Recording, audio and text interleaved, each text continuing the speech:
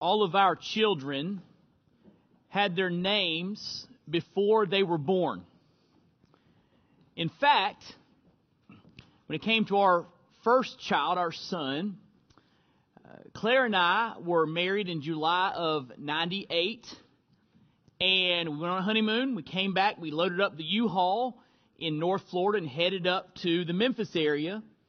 And on that drive to this area, we picked out a name for our first son, 5 years before he was born. We loved the name and settled on the name 5 years before he would even be born, which sounds impressive until you compare it to Jesus. Did you know that Jesus had some names, some titles picked out for him over 700 years before he was born to the Virgin Mary? And we see this in Isaiah chapter 9. So turn there with me, Isaiah chapter 9. We are beginning a 4-part series that will take us to Christmas Eve Sunday that is focused on the names of Christ given in this ancient prophecy. Isaiah chapter 9, verse 6. I'm going to ask you this morning, if you're physically able, to please stand with me in honor of the reading of God's Word, which is truth with no mixture of error. How about that music this morning? Is that a blessing? Isn't God good? It's just a sampling of what you'll hear tonight, so I want to encourage you to be back tonight, 6 o'clock, for our Christmas musical as we just gather together and just exalt Jesus together. It's going to be incredible. Hope you'll be back. Bring somebody with you. I anticipate this room being full of folks tonight, and so we hope you'll make every effort to get back. Incredible ministry and message and music this morning. Isaiah chapter 9, verse 6, the Bible says, "For to us a child is born. To us a son is given, and the government shall be upon his shoulder, and his name shall be called." We see 4 names here. We'll take one per week this month. Wonderful Counselor, Mighty God, Everlasting Father, and Prince of Peace. Let's pray together this morning.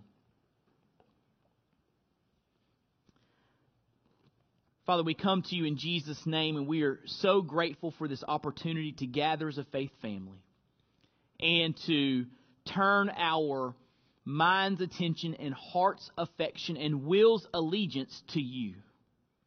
Lord, you are the reason that we're here. You are the center of attention. May your name be exalted in our midst. And as we, Lord, come face to face with our triune God in worship, I pray that we will be changed. Father, as your word goes forth, would you accompany the preaching of your word with the power of your Spirit, that our eyes might be opened, that we might be transformed, and help us to just lift up in these moments the finished work of Christ, which is our only hope. Help us to celebrate the glory of the gospel. And Lord, we'll thank you for that grace. Lord, I pray a prayer this morning that is a bold prayer. I ask that we will so encounter you this morning that we will leave this place different. Leaving, Lord, today knowing we have met with the living God. Lord, would you work in that way in our hearts, in our families, in our lives? Lord, transform us for your glory. And we ask and pray it all in Jesus' name.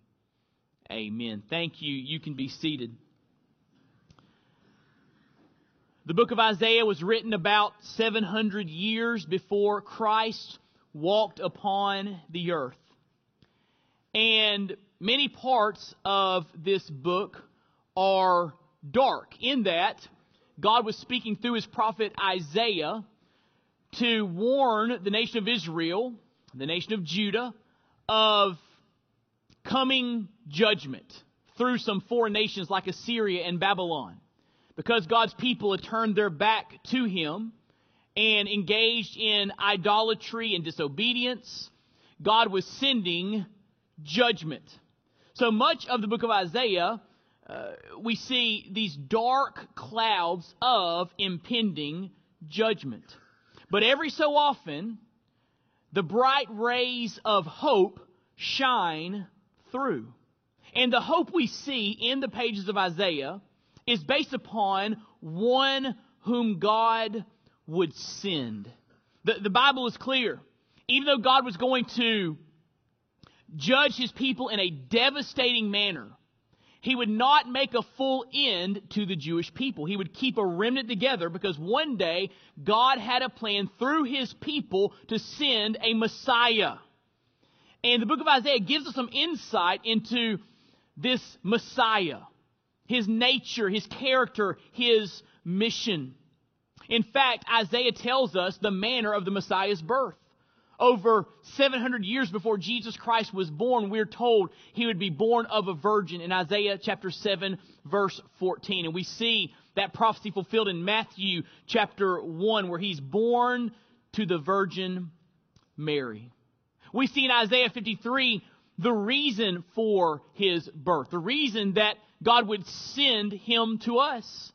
The Bible says in verse 6 of that 53rd chapter that all we like sheep have gone astray. We have turned everyone to his own way, and the Lord has laid upon Him, His Son, the iniquity of us all. In other words, God sent His Son so He could be a substitute, taking the penalty that we as sinners deserve. And so this one who would be born of the Virgin Mary would come ultimately to be a Redeemer. That was the reason for His birth. And not only would this one sent from God come to redeem, He would come to reign. And that's what this 9th chapter is about. It's a picture of the reign of this one Messiah sent from God. In fact, it says in verse 6, the government shall be upon His shoulder. It says in verse 7, of the increase of His government and of peace there will be no end, on the throne of David and over His kingdom, to establish it and uphold it with justice and with righteousness from this time forth and forevermore. The zeal of the Lord of hosts will do this. So this passage tells us the one whom God would send would be a forever king. He would rule and His reign would never come to an end. So this one whom God would send was coming to redeem and to reign. And here in chapter 9, God wants His people to understand there was coming a day when their darkness would be transformed into light.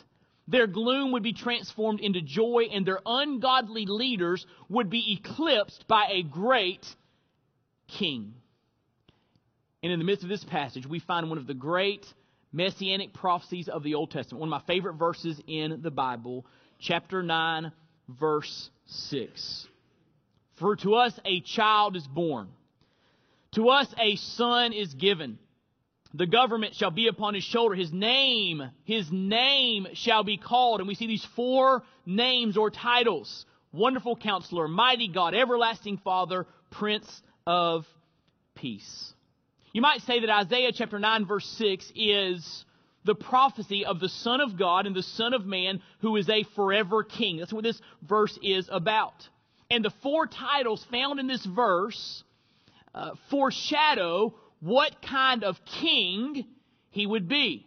They needed to know this king whom God would send, who would reign forever, has attributes. He has a character and nature that you need to understand. And the first name, the first title we get to is Wonderful Counselor. Literally in the Hebrew, this phrase can be translated Wonder of a Counselor. Wonder of a Counselor. And so we want to dig into that first name and glean some truth from that name. So what I want to do this morning is I want to give you 2 truths about Jesus found in this title. 2 truths about Jesus found in this title. Number 1, Jesus is breathtaking wonder. Jesus is breathtaking wonder. It says in verse 6, to us a child is born, to us a son is given.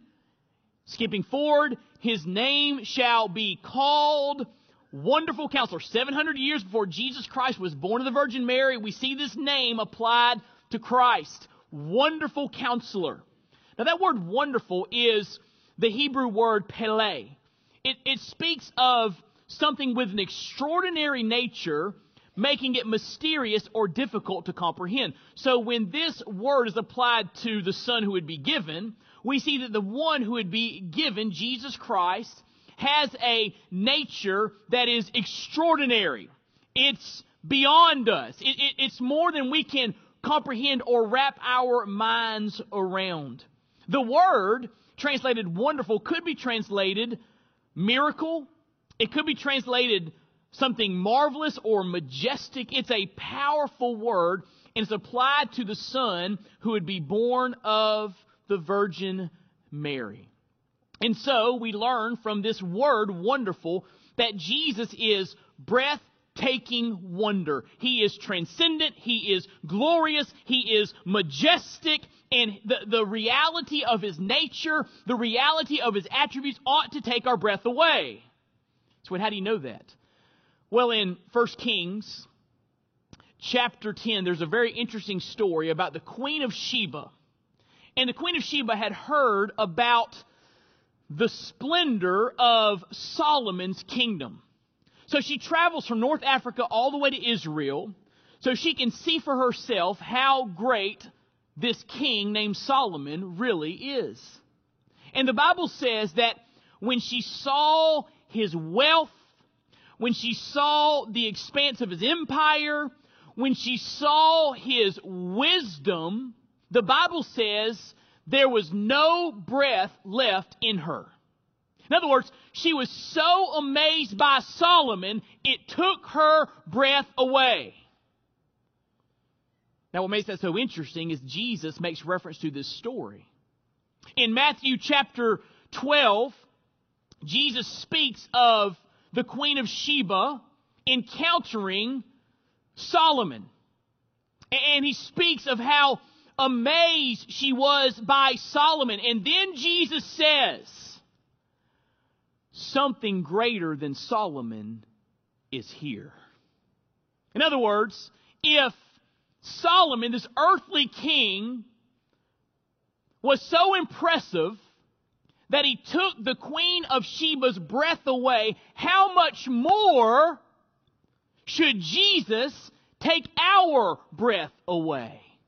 How much more should we be amazed by Christ? Yes, Solomon was impressive, but Jesus is the King of Kings, and he ought to take our breath away. If Solomon invoked such wonder, how much more should Christ invoke wonder in our hearts? Let me ask you this question. When was the last time Jesus took your breath away? When was the last time you thought seriously about the person and nature and work and majesty and glory of King Jesus? Are you impressed with Jesus? Are you amazed by Jesus? This word wonderful suggests that the child who would be born would be transcendent and marvelous to encounter. That's what this word means in Isaiah 9:6, that everyone who would truly encounter this Christ would encounter him as wonder and majesty.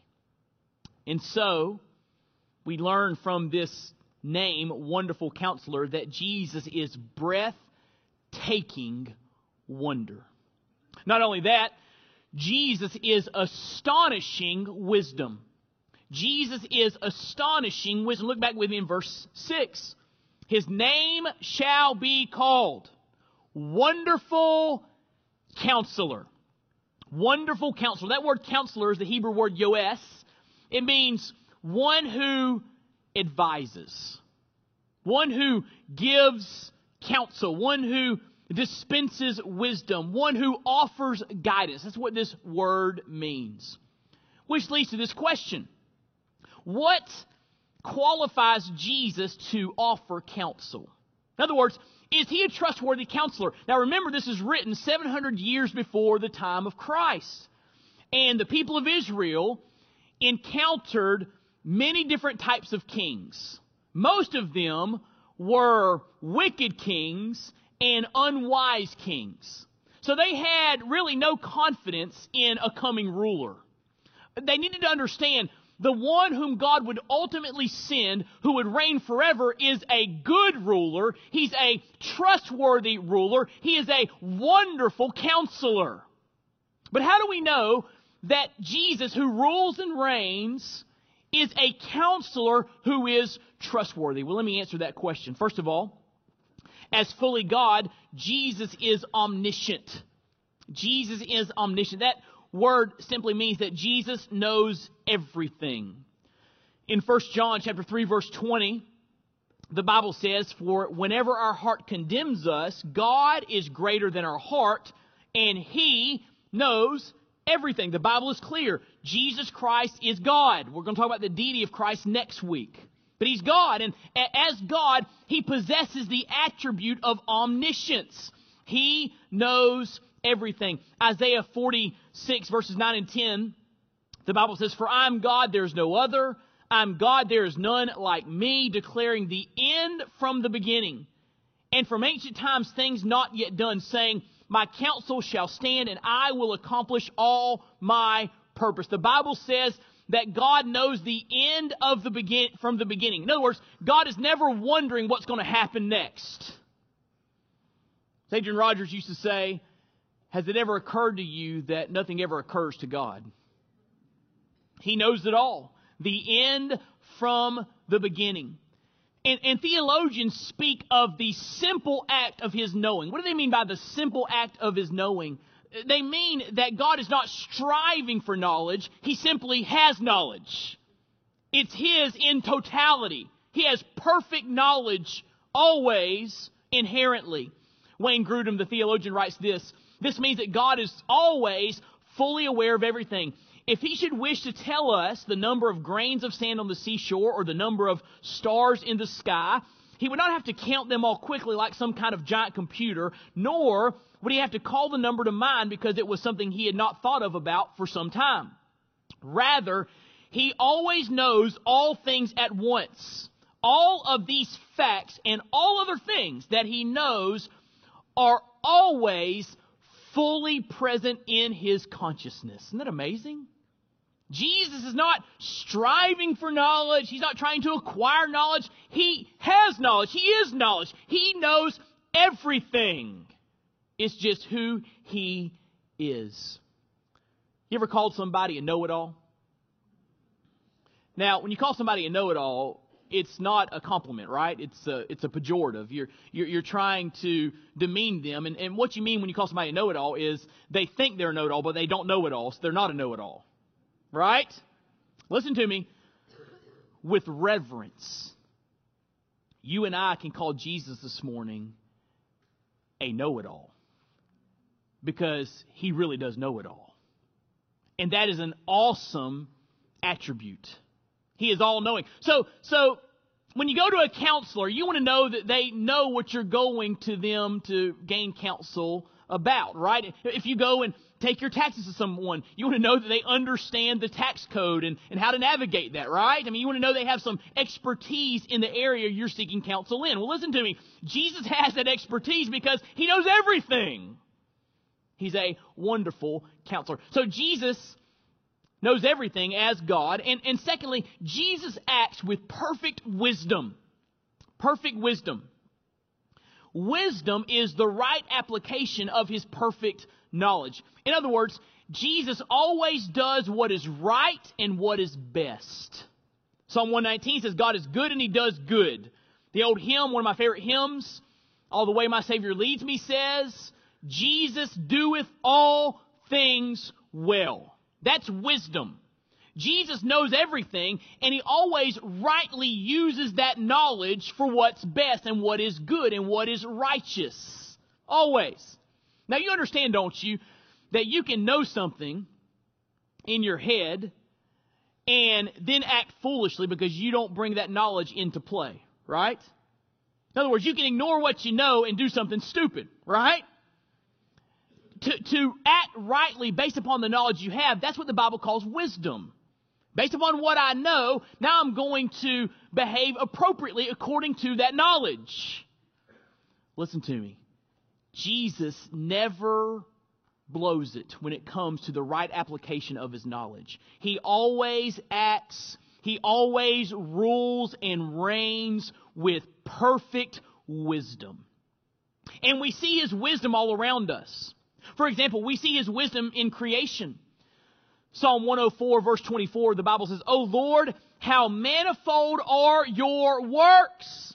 In wisdom have you made them all. The earth is full of your creatures. When you look around and see the diversity and complexity and the beauty of the created order, you stand back and say, wow, God did all of that.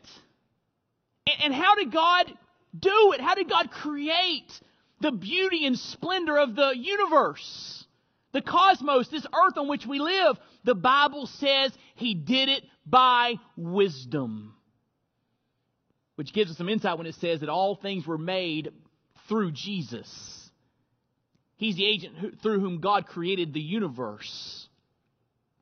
And he did it all with perfect wisdom. So we look around and see his wisdom in creation. Secondly, we see his wisdom in redemption.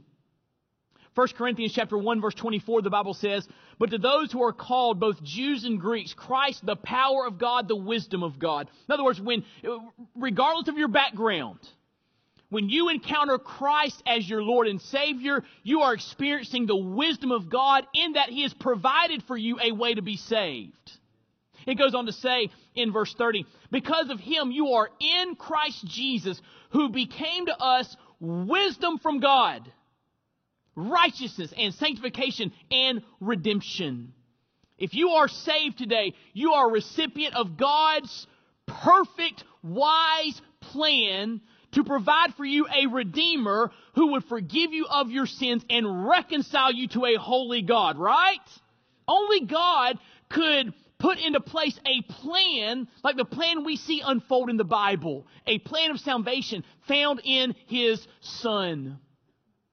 Like the way that John Piper says it, he writes, the wisdom of God devised a way for the love of God to deliver sinners from the wrath of God while not compromising the righteousness of God. Only God can conceive and execute a plan of redemption like the one we see in the Bible. And so as we experience the joy of salvation, the joy of knowing God, the joy of having our sins washed away, we are basking in the reality that God is wise. He has made a way for us to be saved, right? So we see his wisdom in creation. We see his wisdom in redemption. Third, we see his wisdom in the working out of his plan. God has a perfect plan and he executes it perfectly. Ephesians chapter 1, verses 7 through 10. In him we have redemption through his blood, the forgiveness of our trespasses according to the riches of his grace, which he lavished upon us in all wisdom. There it is, in all wisdom and insight, making known to us the mystery of his will, according to his purpose, which he set forth in Christ as a plan for the fullness of time. Here's the plan: to unite all things in him, things in heaven and things on earth. You know what that verse means?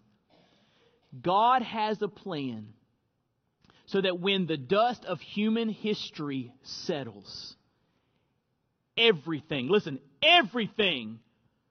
points to Christ. All things are united in his name. And there's coming a day, the Bible says, when every knee will bow and every tongue will confess that Jesus Christ is Lord. And here's what God is doing in the world right now. God is in perfect wisdom weaving everything together for that day. It'll all culminate in Jesus getting the glory. He takes the good, the bad, and he weaves it all together so that ultimately we will all, with our mouths, proclaim the greatness and the majesty of Christ. That's his plan. And the Bible says he's executing that plan with wisdom. He's working it all together. He's figuring it all out. Aren't you glad you don't have to figure it out? God's got it all. He's not figuring it out. He has it planned, and he's executing it perfectly. He knows everything. And so he's got it covered. And so we see his wisdom in creation and redemption. We see his wisdom in the working out of his plan. Jesus Christ is perfect wisdom. Wonderful counselor. So let me ask you a question. Is Jesus qualified to be a counselor? He knows everything, and he acts perfectly according to that knowledge. I would submit he is worthy to be a counselor. That's the kind of king that he is. Which leads to this question. How should we respond to this king? How should we respond to this king? What does this mean for the lives of the people sitting in this room right now? What are the implications of the reality that Jesus is a wonderful counselor? Let me give you four responses to this king. Number one, behold your king, perfect in knowledge and wisdom. Behold your king, perfect in knowledge and wisdom. Whenever you see the word behold in the Bible, and it's found in the Bible a lot, God's word is trying to get your attention. The word behold means pause and hone in to see what's being said here as vital and important. And you and I, this Christmas season, if we're going to really get at the true meaning of Christmas, we need to behold Christ. That means that we take time to gaze at Him.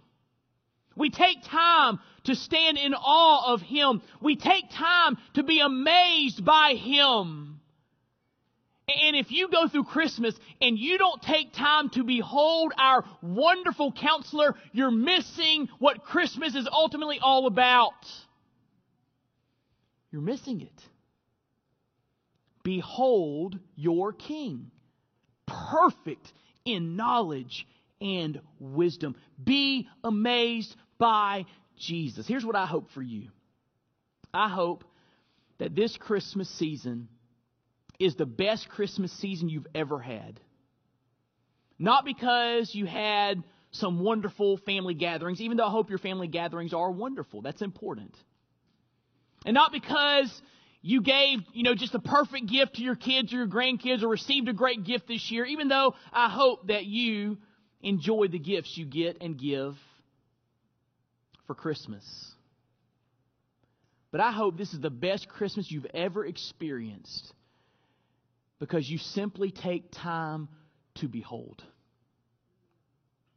You take some time just to meditate on the person and the work and the attributes and the glory and the transcendence and the greatness and the majesty and the power and the breathtaking wonder and perfect wisdom of Christ.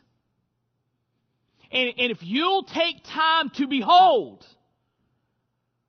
I promise you Christmas will be totally different, maybe than in years past. So, behold your King, perfect in knowledge and wisdom. Number two, how should we respond to this King? Worship your King. He is a worthy ruler. Again, 700 years before the time of Christ, the listeners of Isaiah's message didn't really know what a worthy ruler looked like. I mean, they had some kings that had some bright moments, but a lot of them that had bright moments didn't finish well. And they're wondering, okay, God's going to send a great king who'll reign forever. What kind of king will he be? And he's saying, this is the kind of king he will be, a wonderful counselor. In other words, he is worthy of your attention. He is worthy of your worship. I love the Christmas narratives found in Matthew and in Luke. And who doesn't love the story in Matthew chapter 2 about the wise men? These important people from the East, we don't know a lot about them, but they knew some things about Jesus. And there's some mystery as to how they knew what they knew. I believe that these wise men had been studying the Hebrew Scriptures.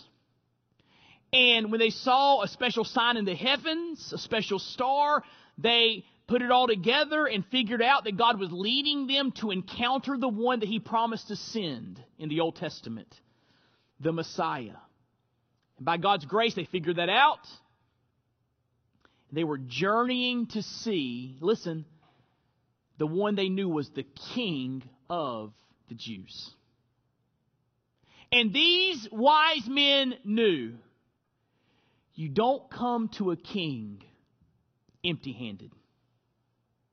You don't just waltz into the presence of a king. You come prepared to pay homage. You come ready to bow your knee. You come with a gift for that king. And so they brought with them gold and frankincense and myrrh, which I believe all of those gifts have great significance, symbolic significance. I talked about that last Christmas, so go look up those sermons. And they come with these gifts, and they come into the place where Jesus was. I believe by the time they got there with their gifts, Jesus was a toddler, which is an amazing thought, right? Jesus a toddler. He was a toddler. And they come into the place where Jesus was, and they're not deterred by the humble surroundings where Jesus lived. There's no opulence. He's just in an ordinary place. They're not deterred by the humble background of Mary and Joseph. They're not living in Herod's palace. Matter of fact, Joseph is a carpenter, a laborer. It's an ordinary man. And they're not deterred by that reality. They believed, based upon revelation God had given them, they believed that they were coming into the presence of a king. And they come with these gifts, and they get on their knees, and they pay homage to the king. Now, they knew some things, but their knowing was limited. You and I know the rest of the story, right? Jesus was born of the Virgin Mary, fully God and fully man. And He grew in wisdom and knowledge and stature, favor with God and favor with men. He lived a perfect life. He never did a wrong thing. He never thought a wrong thought. He never said a wrong word. Jesus Christ was perfection, fully obeying the law of God, so that when He went to the cross, He would not have to go pay for His own sins. He could, as the spotless Lamb of God, pay for our sins. Because on the cross, the Bible says He became sin for us. That's you and me. He took all of our sin on Himself. And on the cross, He took the wrath of God, the punishment of God that we as guilty sinners deserve. He hung there from 9 in the morning to 3 in the afternoon as our propitiation, taking the full wrath of God in our place. He died on that cross, and He was taken off the cross, wrapped in grave clothes, and placed in a borrowed tomb. And early on Sunday morning, Jesus Christ defeated death and the grave when He rose. And He arose and appeared to His followers. And then He ascended to the Father, sitting at His right hand. And one day, the Bible tells us very clearly, He will return. And when He comes back, He will set everything right. And everyone will recognize that Jesus Christ is King. We know the whole story, don't we? We have the completed canon of Scripture. So if those wise men, listen, if those wise men could bow their knee based upon their limited knowledge, how much more should we as Christ's followers, who not only know about Him, we know Him personally, how much more should we worship? How do you respond to a king who is a wonderful counselor? I hope you'll spend some time on your knees in his presence, praising his great name. Behold your king, perfect in knowledge and wisdom. Worship your king. He is a worthy ruler.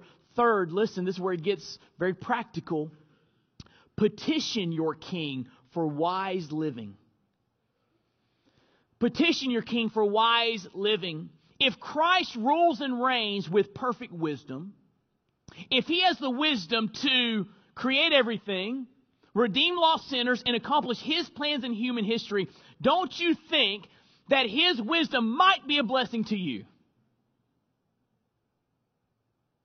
Don't you think that his wisdom might be something that you can glean from as a follower of King Jesus? If he is a wonderful counselor, if that's the kind of king that he is, then maybe his royal subjects, Christ's followers, those who are in the kingdom of God, maybe we should come to this king and seek his counsel, right?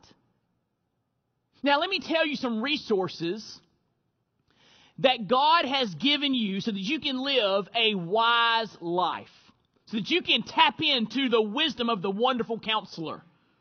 Number one, the Bible teaches you have the mind of Christ, which means that you have the capacity to think and act like Jesus. 1 Corinthians 2 is about the plan of God. Eyes not seen, ears not heard, all that God has prepared for his people, those that know him, those that are saved. And it says at the end of that chapter that we have the mind of Christ. In other words, we're able to begin to wrap our minds around God's great plan and see things through Jesus' lenses. We're able to understand and look at things from Christ's perspective. We have the capacity, listen, to think like Jesus. You, as a Christ follower, have been given the mind of Christ. But that's not all. Not only do you have the mind of Christ, you have the truth of Christ, which gives you wisdom. Over in Psalm 19, verse 7, the Bible says, listen, the precepts of the Lord make wise the simple. And yes, the Bible calls us simple. How many of you realize you don't know everything? Raise your hand. We've all got a long way to go. And Psalm 19 reminds us that God has given us his word to guide us, to give wisdom to those who need some knowledge and need to make wise decisions. We have the word of God. The Bible is an inestimable gift from God to give God's people wisdom. Third, you have the indwelling Spirit of Christ. When you were saved, the Bible says the Holy Spirit of God, the third person of the Trinity, came to live on the inside of you. And the Spirit of God, John 14:26 says, leads us into the wisdom of Christ found in his teachings. So if you are saved, you have the mind of Christ, you have capacity, you have the teachings of Christ, the truth of the Word of God. And as you read the Word of God and engage the Word of God, the Spirit of God guides you into truth so you understand. So that mind of Christ is activated as you read by the Spirit of God. And not only that, here's another resource. Did you know that you have the ability to petition Christ for wisdom? I believe one of the most neglected verses in the Bible is found in James chapter 1, verse 5. And it's so simple. If anyone lacks wisdom, listen, let him what? Ask. Let him ask. The verse says that God will give that wisdom. Anyone out there need wisdom for life and living? Marriage, parenting, relationships, your career, finances, health, problems, crises. We need wisdom, don't we? Now, come in real close. Don't raise your hand. Listen, but come in real close. knowing that you need wisdom desperately, how many of you last week asked God for wisdom?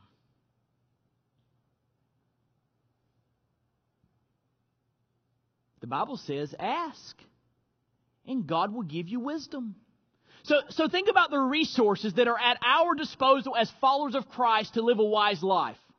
We have the mind of Christ, the Word of God, the Spirit of God, and prayer to ask for wisdom. That's incredible, right?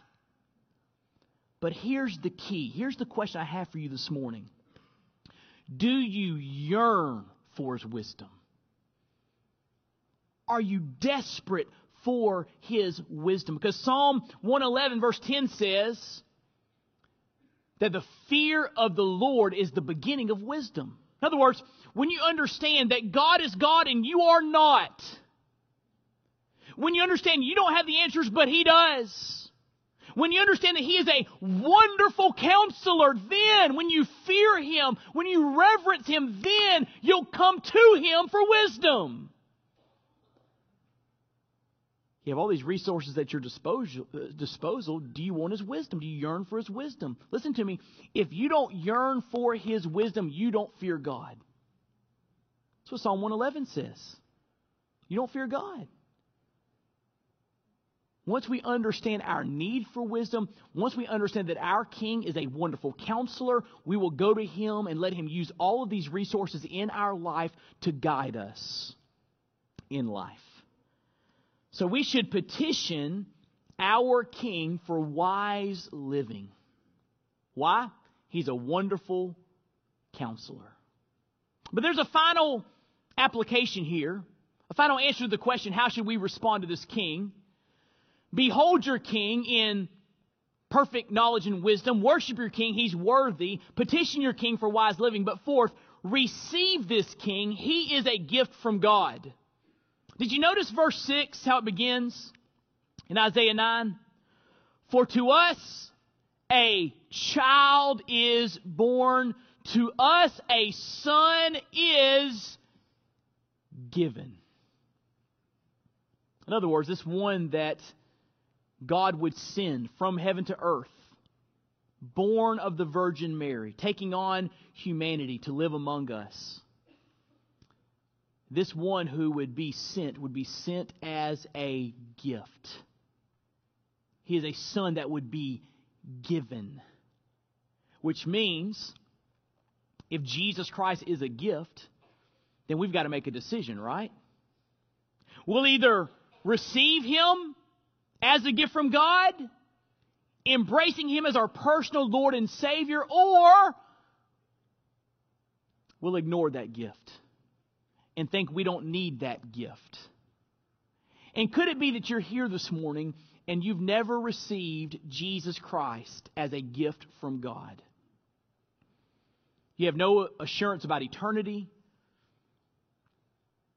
You're far from God and you know it. You're headed for eternal destruction, separated from Him. And Isaiah 9:6 reminds you, there is a gift available.